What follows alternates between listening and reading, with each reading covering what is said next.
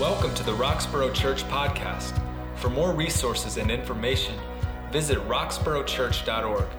We hope you are blessed by this week's message. I don't know if you were with us last week, but if you weren't with us last week, I don't always do this, but I will plug it today. Go back online and listen to last week's message. I really enjoyed getting the chance to start this new sermon series. We are in the book of John. You're not far behind if you're with us for the first time or if you weren't here last week, because this is only the second sermon in this long series that we're going to be a part of. But we're going to go through the entire book of John between now and the end of the school year. We're going to get all the way through the end through the book of John, and we're trusting God to just kind of walk us through these scriptures. And as we go through these scriptures, we're seeking to just understand a bit more of how the Gospel of John kind of directs our lives. So if you were with us last week, you'll remember I talked a lot about the fact that the Gospel of John was written by an eyewitness. John was an eyewitness of Jesus. He declared that he was the beloved. He was Jesus's best friend. And I kind of gave that illustration, like, remember how you would talk about your best friend if you were going to start talking about your best friend, and you would be glowing about it, and you would have stories that maybe not everybody would remember. You would remember details about those stories that were so significant to you because it was your best friend that maybe, were kind of overshadowed in other people's tellings of the same stories. And so we kind of walk through the first 18 chapters of John. Well, today we're going to finish out John chapter 1, and we'll go 19 to the end of the chapter. And so if you're with me in John chapter 1, let me hear you say amen. Amen. If you're not there, just tell me you need more time. Okay, it sounds like everybody must have been there. So we're going to be in John chapter 1, starting in verse 19. Father God, as we begin to read and teach from your word, I pray, Lord God, that you would just awaken our hearts, God. Allow us to see the way in which John tells these stories that just capture us and remind us. And today specifically to be reminded that you are greater. That you are greater. In Jesus' name, amen. Many of us for a long time have been striving to be the best we can be at something. I remember growing up, one of my favorite cartoons, this will date me in age, but one of my favorite cartoons was G.I. Joe. We were a split house in my house, G.I. Joe and Transformers. So anybody else remember those cartoons?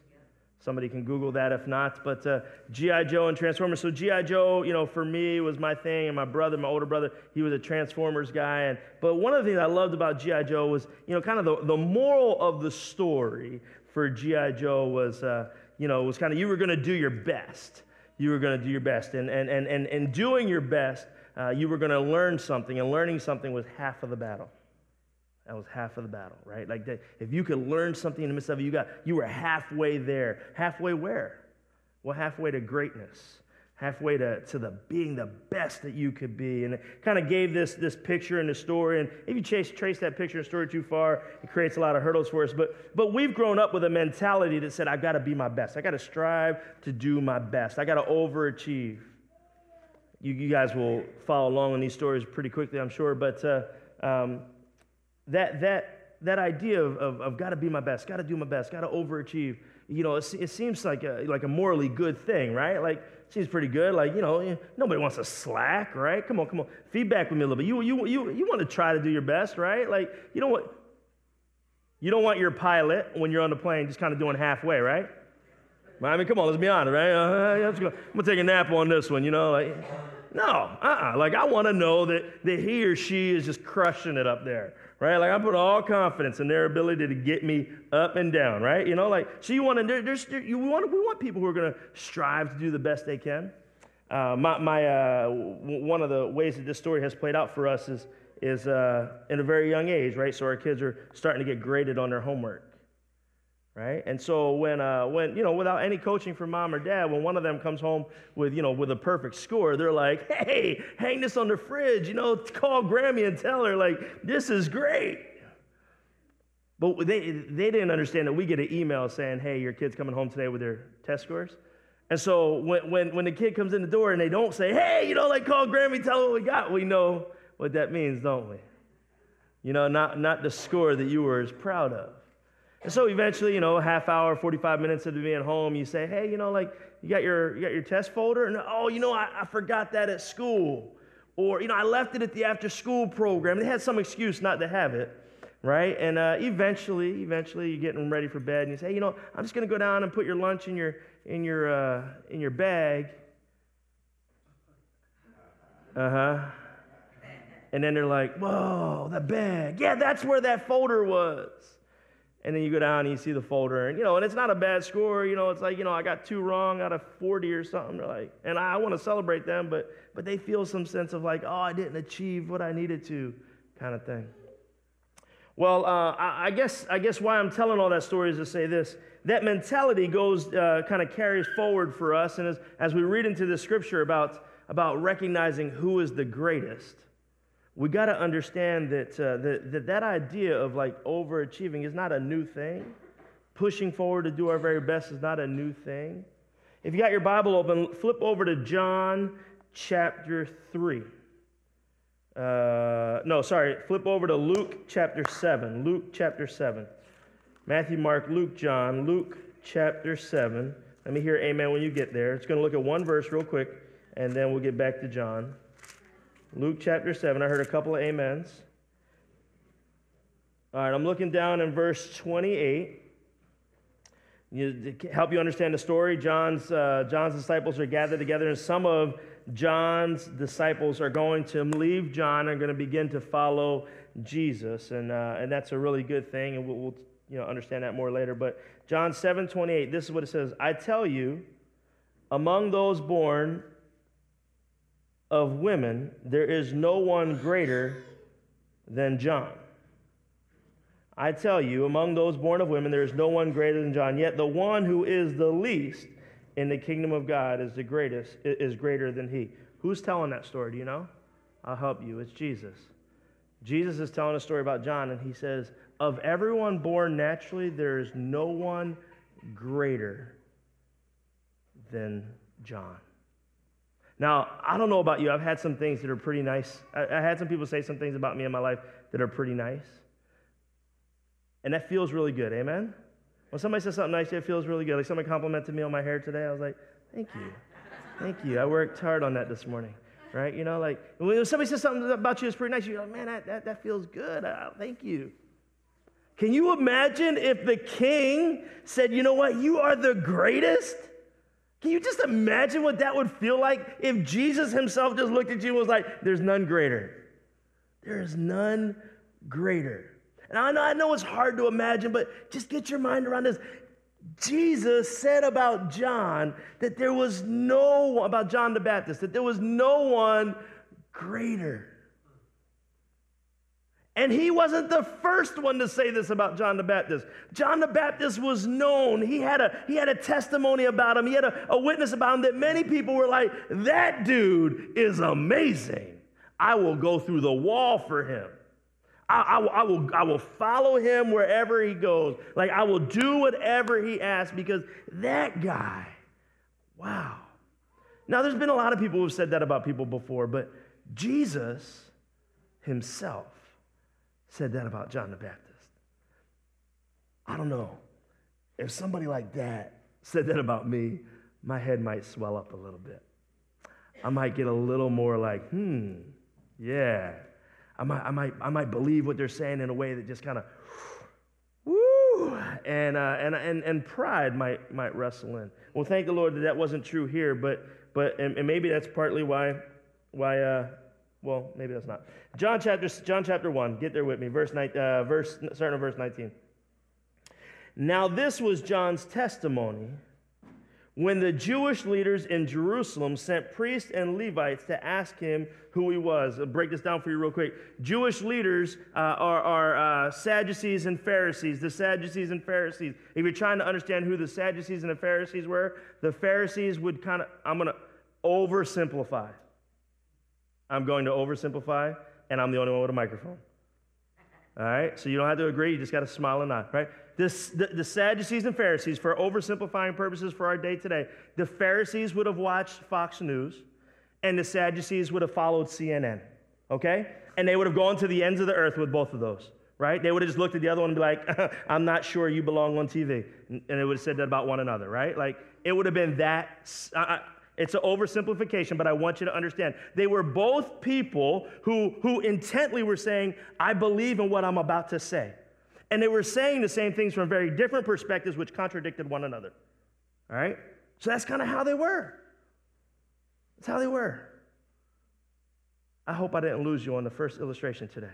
I hope you were able to go along with me. I hope if you were offended, you'll be able to get past that, right? But there you go. So that's kind of how it was, right? The Sadducees and the Pharisees were Jewish leaders. They were leaders within the Jewish church, right? And so they come and they say, I've heard stories about you, John the Baptist.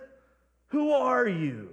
Who are you? That's what they're going to ask him. Like, they're really wanting to know, like, what's your DNA? What are you about? And he did not fail to confess, but confess freely. This is what he said. I am not the Messiah. So he leads with, I'm not who you think I am. Why would they think he was the Messiah? Well, Jewish people were looking for a Messiah. They were waiting for a Messiah. And they had heard testimonies about this guy who was the greatest thing since sliced bread. And they were like, I don't even know if they had sliced bread back then. But he was the greatest thing ever, right? And this is clearly it. John, are you the one who's going to come and save us? The people from the right said, and the people from the left said, are you the one who's going to come and save us? They both had their own agenda if he were to say yes. John, is that who you are? And his response was, that's not who I am. I'm not the Messiah. Now, I don't know about you, but for a minute, if somebody got me confused with the Messiah, I might have tried to cash a check or two. I mean, think about it. Everybody was going to throw accolades at this guy. If he said, yes, I am. Everybody would have said, okay, what do we got to do? And he could have made up his own game plan. Here's how it's going to go down. There have been plenty of people who have done what I just suggested, right? Every cult that exists out there exists on that premise, right? That you find a leader and you're like, oh, this guy is it, this gal is it. I'll go to the ends with this person. It doesn't matter if it lines up with the word or not. So John, who do you say you are? John knows the testimony about him, the people that follow him. He is somebody important. He leads by saying, I'm not who you think I am. I'm not the Messiah. I'm not the one who's going to bring about salvation. So they asked him, well, if you're not him, then who are you? Maybe you're that Elijah guy. You remember the story about Elijah, right? So Elijah was a prophet who was taken up, right? So maybe you're the Elijah guy. You never died. Maybe God sent you back so you can kind of handle this for us. Nah, that's not who I am. Are you a prophet? No, that's not who I am. 22. Finally, they said, well, then who are you? Give us an answer to take back to those who sent us. In other words, your testimony has reached some other people who are really important as well. And we got to go back and answer to them. So tell us who you are. There's probably people of power and politics that are concerned with who you are and what your agenda is. So give me something to say, because when I go back there, if I just look at him and say, hey, that John guy is not who we thought he was, but I don't have an answer for who he is, not going to go well for me. So give me something to give to them. What do you say about yourself? 23, John replied, in the words of Isaiah the prophet, I am the voice of one calling in the wilderness, make straight the way for the Lord. I've read this hundreds of times in my 18 years of walking with the Lord, and I've never focused on this before this week. John says, I am the voice. I am the voice. Jesus is the word. John says, I'm a voice. I am meant to proclaim who Jesus is. Watch this. Jesus is the word. John, that's us. We're the voice. Get this. We are the voice. We are the voice. The voice has a purpose. It has value. John says, I am the voice meant to do what? Proclaim who Jesus was. People had gathered together and said, hey, I heard great things about you. You're the greatest. I heard that Jesus guy even declared that you were amazing. And John could have said, yep, tell me more. Tell me more. And instead he says, I'm just a voice. Just a voice meant to prepare the way for the Lord. We could end sermon here. Think about it. We're not going to. Get ready. But think about it. Every one of us called by God to be a voice that proclaims what? Jesus is coming. Prepares the way for Jesus to come.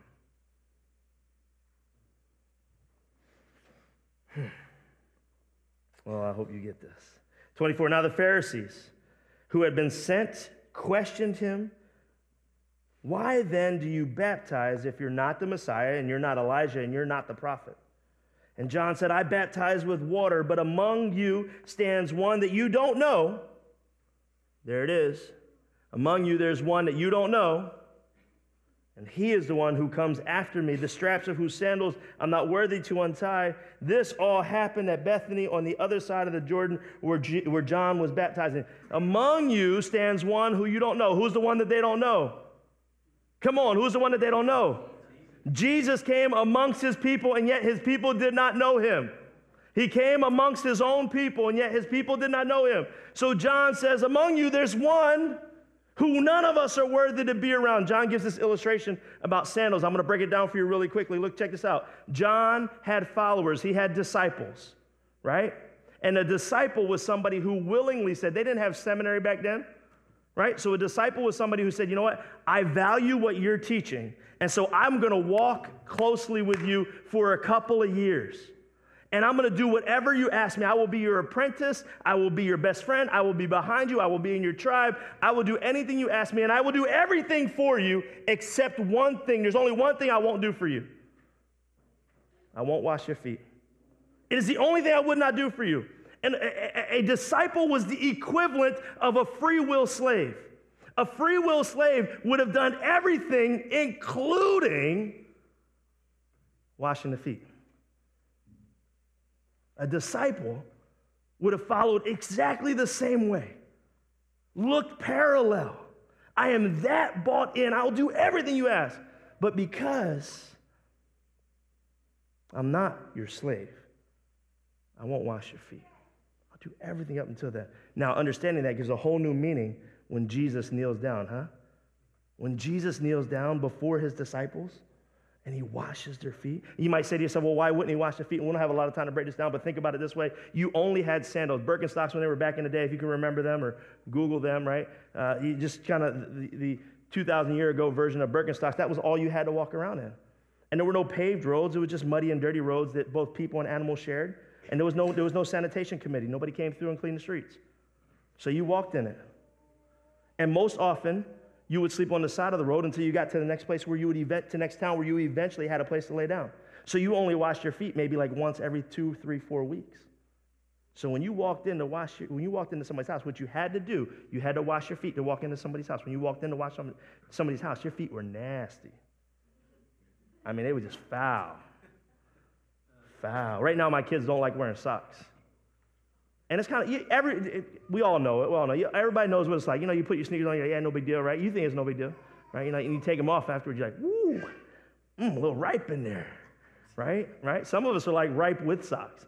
Now imagine what it's like without socks, right? And some of you are like, I don't do feet, so Pastor, move on from this illustration, right? But get it. Like, so John says we're not even worthy of being enslaved to him. That's the difference. John is drawing a grand parallel, a grand distinction.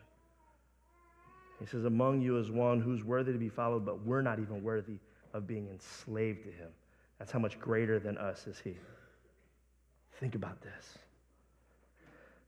John's testimony is meant to elevate God. It's meant to point to Jesus. It's meant to be something that lifts up. If you're taking notes, I would just write this down. John gives witness in a way that lifts Jesus up without belittling who he was. Can I speak to some of us who have struggles with kind of the view you have of yourself?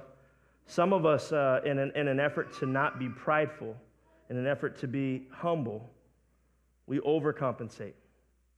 We belittle or diminish the value that God has given to us already.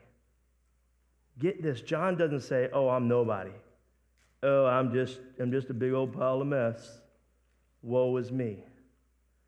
People are heaping accolades onto him. People are celebrating who he is. And he doesn't deny the reality of the things that people say about him. Those things are true. He is somebody of great value, of great purpose, of great intent. He is the one who was meant to declare that Jesus was there. He is the voice that calls in the wilderness. He is the one that the prophet was speaking about hundreds of years before he was to come. He is the one who's satisfying some of the prophecy of Isaiah that prepares the way for Jesus. I mean, John had purpose and value, and he doesn't deny those things. He doesn't say, because Jesus is so great, I'm nothing.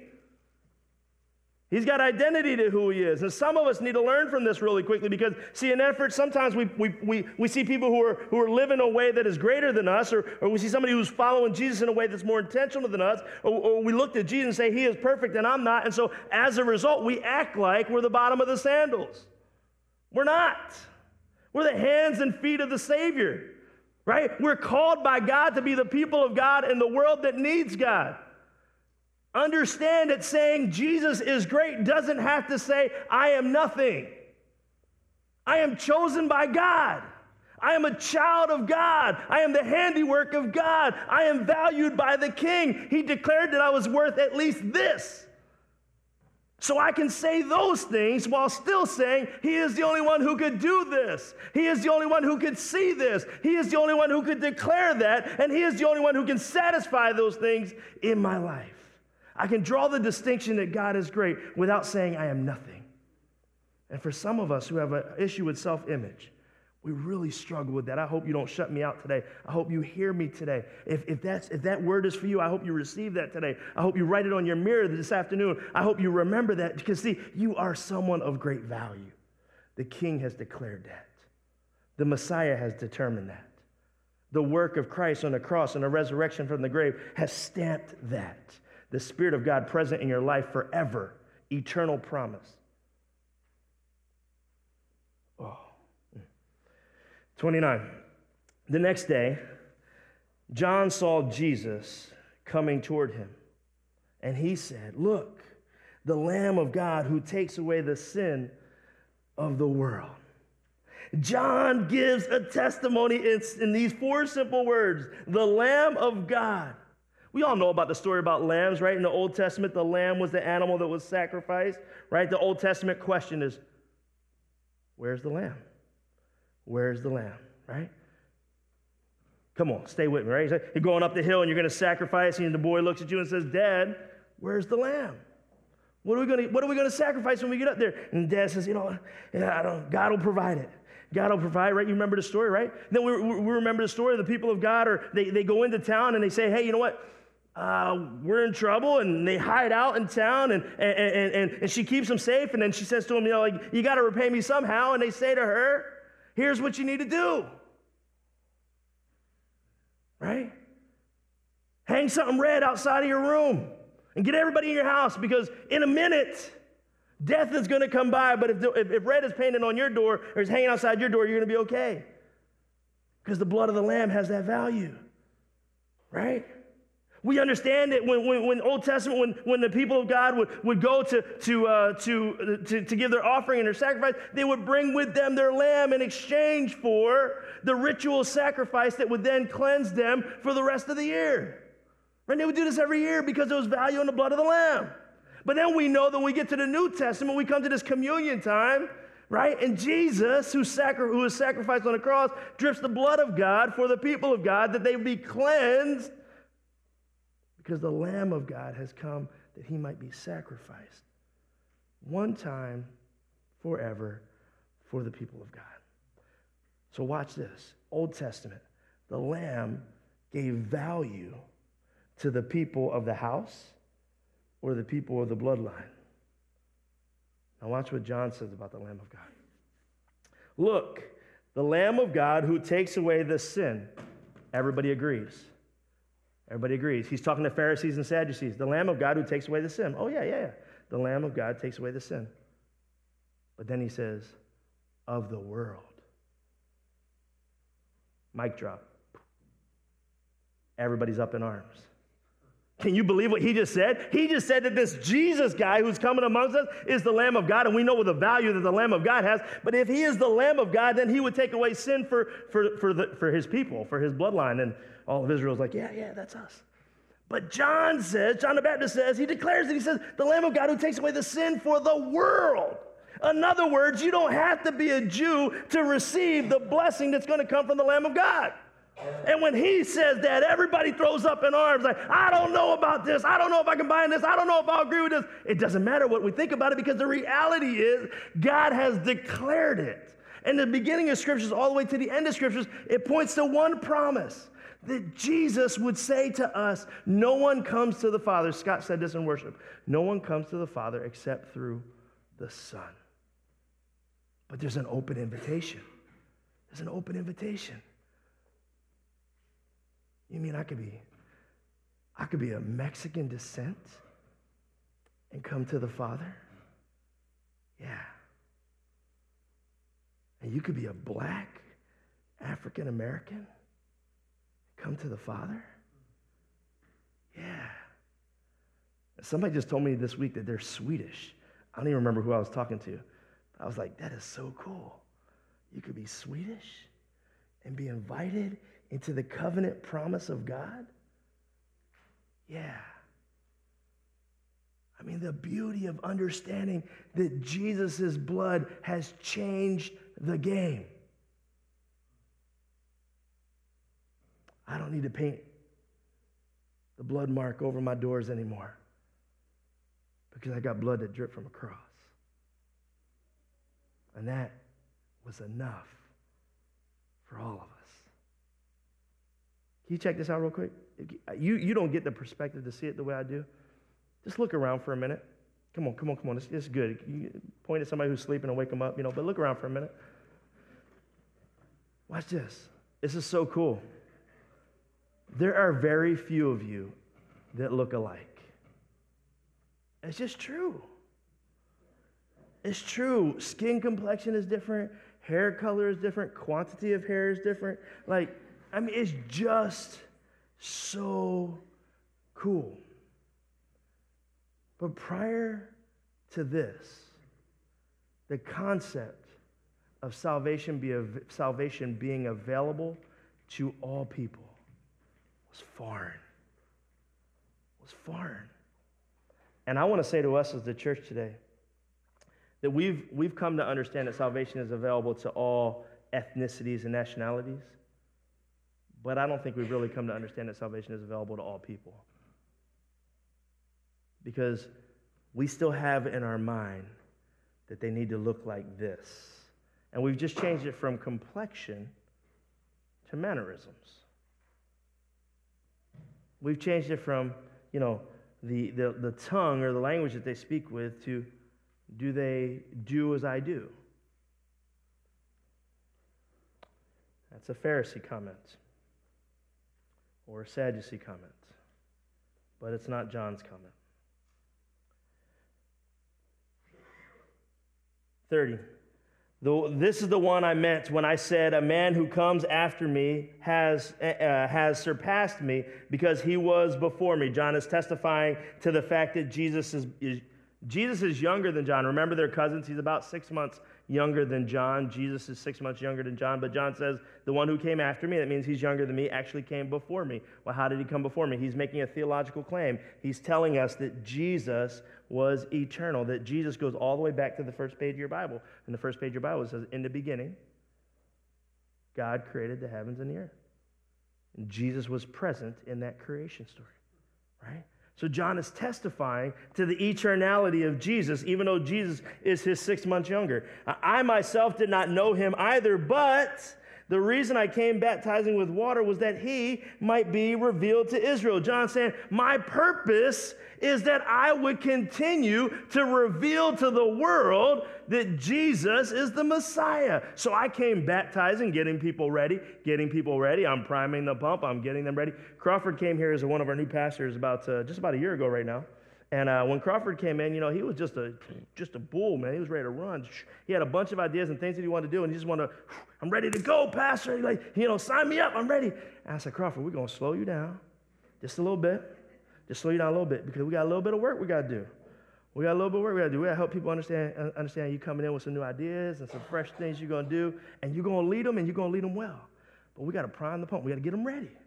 And after we get them ready for a couple of weeks with those things, then you start rolling out your new ideas. So Christianity 101 was an idea he had the first day he got here, but we ain't let him implement it for the first 6 months. All right, 6 months, he's biting at John, like, come on, I'm ready. I want to get this class going. I want to get this class. We'll get them ready. And then you roll out the class and people will sign up. It'll be great, right? And that's what happened. And it was great. It was great. Because sometimes there's work that needs to be done before we get going. We was dreaming about Haiti 3 years ago. 4 years ago was when we started dreaming about it. 2 years later, we took our first trip to it, and now here we are 2 years later, and we're going to take our fourth trip to it. And those things happened because we began to work the field and say, we're going to get ready for something that is great that is yet to come. Look, you showed up today. When you showed up, your blessing wasn't as soon as you walked in the door. You came in as part of the step to saying, I believe that there's a blessing that's ahead of me that I'm going to get to experience, and I'm going to be a part of if I'm just faithful to show up. And hopefully by the end of this day, you find that blessing.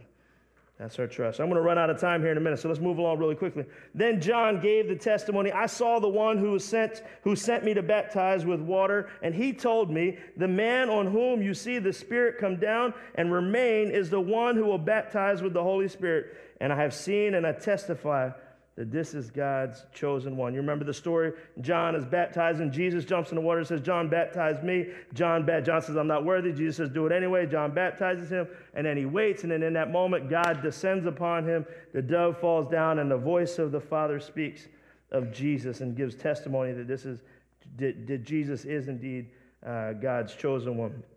And so John is testifying that, and he's saying, John the Baptist saying, I saw this, and I give testimony that this is what happened, that this is who Jesus is. Remember, the story starts off with them saying, but John, who are you? And John over and over again points to who? Jesus. Over and over again, he says, it's not about me, it's about Jesus. It's not about me, it's about Jesus. He's not just saying I'm nobody. He's somebody of great value, but he deflects and he says, but Jesus is the primary here. He is the point. He is the one who's meant to be remembered. Forget about me as much as you can. Yes, I've done some things that are great, but Jesus is the one. The next day, John was there again with two of his disciples. This is so fun. When he saw Jesus passing by, he yells out, look, there he is. It's the Lamb of God. John, you can imagine him getting excited. He's like, this is it, the Lamb of God. There he is. When two of his disciples heard him say this, you see what it says? Oh, man. You know what's depressing for me as a pastor? No, you don't, so let me tell you. One of the things that's depressing for me as a pastor is when somebody doesn't show up to church. Oh, man, it's such a letdown. I walk this church every Sunday morning, and I lay a hand on every pew, and I pray. I pray for the people who normally sit in those pews because you kind of, I don't know if you know this, but you most often sit in the same spots. And so I pray for the people who normally sit in those pews, and I pray for people who might be joining us, who are going to sit in those pews, right? And I celebrate, and I'm excited about those things, right? And you know it's so depressing when I see a pew, and I'm like, oh, they didn't show up today. And I know them, and I wonder where they are. Now look, it's not about me, but I imagine that's true for a lot of pastors, and that's probably true for a lot of you as well. You think about that when you don't see one of your friends in church on Sunday. So I can't imagine what this moment is like for John. John's like, hey guys, look, Jesus is here. And two of his best friends are like, Deuce, I'm out. And they leave. Literally, they're just like, all right, John, cool, it's been great following you. You remember how intently and closely I told you that people followed their discipler, right? So they were that close with John. I mean, they were breaking bread at home. They were sleeping in close proximity. They were hanging out. They knew what John smelled like. I mean, they were that close together. Yeah, now y'all with it, right? They were that close together. But when Jesus walked by, you know what they did? They said, John, you've been telling us about him the whole time, and there he is. We got to go. We got to go. And the story doesn't say John stomped his feet and said, get back here. What are you doing? Forget everything I said about Jesus. It seems like John was on board with that idea. It seems like John was like, yeah, like this is it. You're doing what we hoped you would do. You're following after Jesus. Turning around, Jesus saw them and asked, what do you want? And they said, Rabbi, teacher, where are you staying? Jesus kind of chuckles within. The Son of Man has no place to lay his own head. Right? That's one of the things Jesus says. Chuckles within, he says, well, come and see. So they went, and they saw where he was staying, and they spent the whole day with him. And it was about 4 PM at that point. This is so fun, verse 40. Andrew, Simon Peter's brother. You guys remember who Simon Peter is? For those who are new to the Bible, Peter is one of Jesus' disciples. He's kind of the bigger guy, stronger guy, thicker head guy. Like everything that Peter does, he's like so excited about. But he's kind of slow on the trigger for learning sometimes, but quick on the trigger for action, right? He's the guy who's in the garden with Jesus, and somebody comes to arrest Jesus, and he jumps out. He's like, "Watch what I'm about to do." And he reaches in his shoe, and he pulls out a pocket knife. He's like, "Cha!" And takes the guy's ear off. It's a true story. And for those who don't know the miraculous power of God, the Bible says that Jesus reaches down in the dirt, picks up the ear, puts it back on the guy's head, and then looks at Peter and says, "Oh, man, you're silly. You're silly, what you did." Anyway, back to the story. So Peter's not yet following Jesus. Andrew, who is Peter's brother, was one of the two who heard about John, who heard what John had said, and who had left and went in to follow Jesus.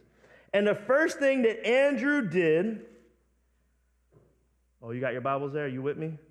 The first thing that Andrew did, this is 41, the first thing that Andrew did was to find his brother, Simon Peter, and tell him, "We've just found the Messiah, the Christ." And he brought him to follow Jesus. I'm out of time today, so here's what I got to say. Peter, his introduction to Jesus came not through some great story, not through some miraculous work that he saw done, not because his brother Andrew knew everything about Jesus. His brother Andrew had met Jesus 4 hours ago. 4 hours with Jesus, and Andrew's response was, "I don't want my brother to die without knowing who this Jesus guy is." And he runs to him, and he pleads with him, and he says, Peter, remember what I told you about Peter? Peter's a little slow on the trigger, right? He's quick on the trigger, but he's a little slow to learn. So he's before his big brother. He's like, brother, you don't get it. Brother, you don't get it. And Peter's like, "Well, tell me about it." He's like, "I don't know how to tell you anything. There's nothing I can say other than 4 hours ago, I met this guy, and you got to go see him. You got to go see him. You got to go see him." I can imagine him getting behind him and like pushing him along. And maybe some of you will resonate with this because you've got a friend, or you got a neighbor, or you got a kid, or you got a family member who you've been trying to bring to Jesus forever and ever and ever, and it just seems like they're slow on the run. And I want to just say to you today, be faithful to it. He didn't know all the answers. He didn't know how to say. He didn't know how to respond. If his brother looked at him and said, "Well, what about this or what about that? Or how is heaven and hell and how do they go together?" He didn't look at him and say, "I've got all the answers." He simply said, 4 hours ago I met this guy, and I don't want you to die without knowing him. Come on, come on, come on. Come on. And he invited him. And you know what? Finally, Peter said, "All right, let's go." And he was overcome by the Savior, the compelling love of the Savior. And he follows Jesus to the point where he ends up being one of the most faithful disciples. The scripture says that he was so faithful to Jesus that he was willing to die on a cross, but deemed himself unworthy to die in that way and died upside down. Committed his life because his younger brother said, "I met this guy 4 hours ago. You got to come see him." John's gospel invites you and invites me to answer this question. Where is the Lamb? Jesus is the Lamb. Book of Revelation tells us, and the Lamb is worthy of our praise. I want to invite you, church, as we continue on in this study, to be mindful, thinking about who is Jesus in our life? Who am I inviting to know him? How am I helping someone to hear the story of the love of God present in relationship with Jesus? I didn't get a chance to point to this, so I'll just tell you this so you can write it down. John 3:30. We'll come to it in a couple weeks, but this is a note for you. John 3:30. John, the gospel writer, says this. He says, I must decrease so that Jesus may increase. This week, my prayer for you and my prayer for me is that we would be able to say, I'm someone of great value. But the greatest thing I can do is be a voice to the Word of God who came that we might have life. Let's pray. Father God, oh Father God, God, would you continue in us? Would you give us the ability to be the voice? The voice simply said, come and see. Come and see. I'm doing a great work for him, not for me. It doesn't matter what people have said about me. It doesn't matter how much accolades people have heaped upon me, because the reality is those things are meant to point to the one who's come that we might have life, and that life might be abundantly full. Father, there's probably some here today who haven't yet surrendered their life, their will, and their way to you. And God, we don't have time, nor is there enough time in the day to declare all the truths of you. So I simply declare this truth. Come and see. Take that next step. Say yes to allowing Jesus into your life. And if you'll do that, if you'll say yes, Jesus, I let you into my life. Jesus, I receive you. Then Jesus has promised us the presence of the Holy Spirit, that he will never leave us, that he will continue to woo us, to draw us, to disciple us, to develop us, to grow us in a forever relationship with him. Your days will still be tough. The trials will still be there. But there will be someone now that you can depend upon. There'll be someone now that you can turn to. You will never be alone. There'll be someone who is forever in your corner and yet is still ahead of you. I mean, that's what John said about Jesus, right? He said, he came after me, yet he's still ahead of me.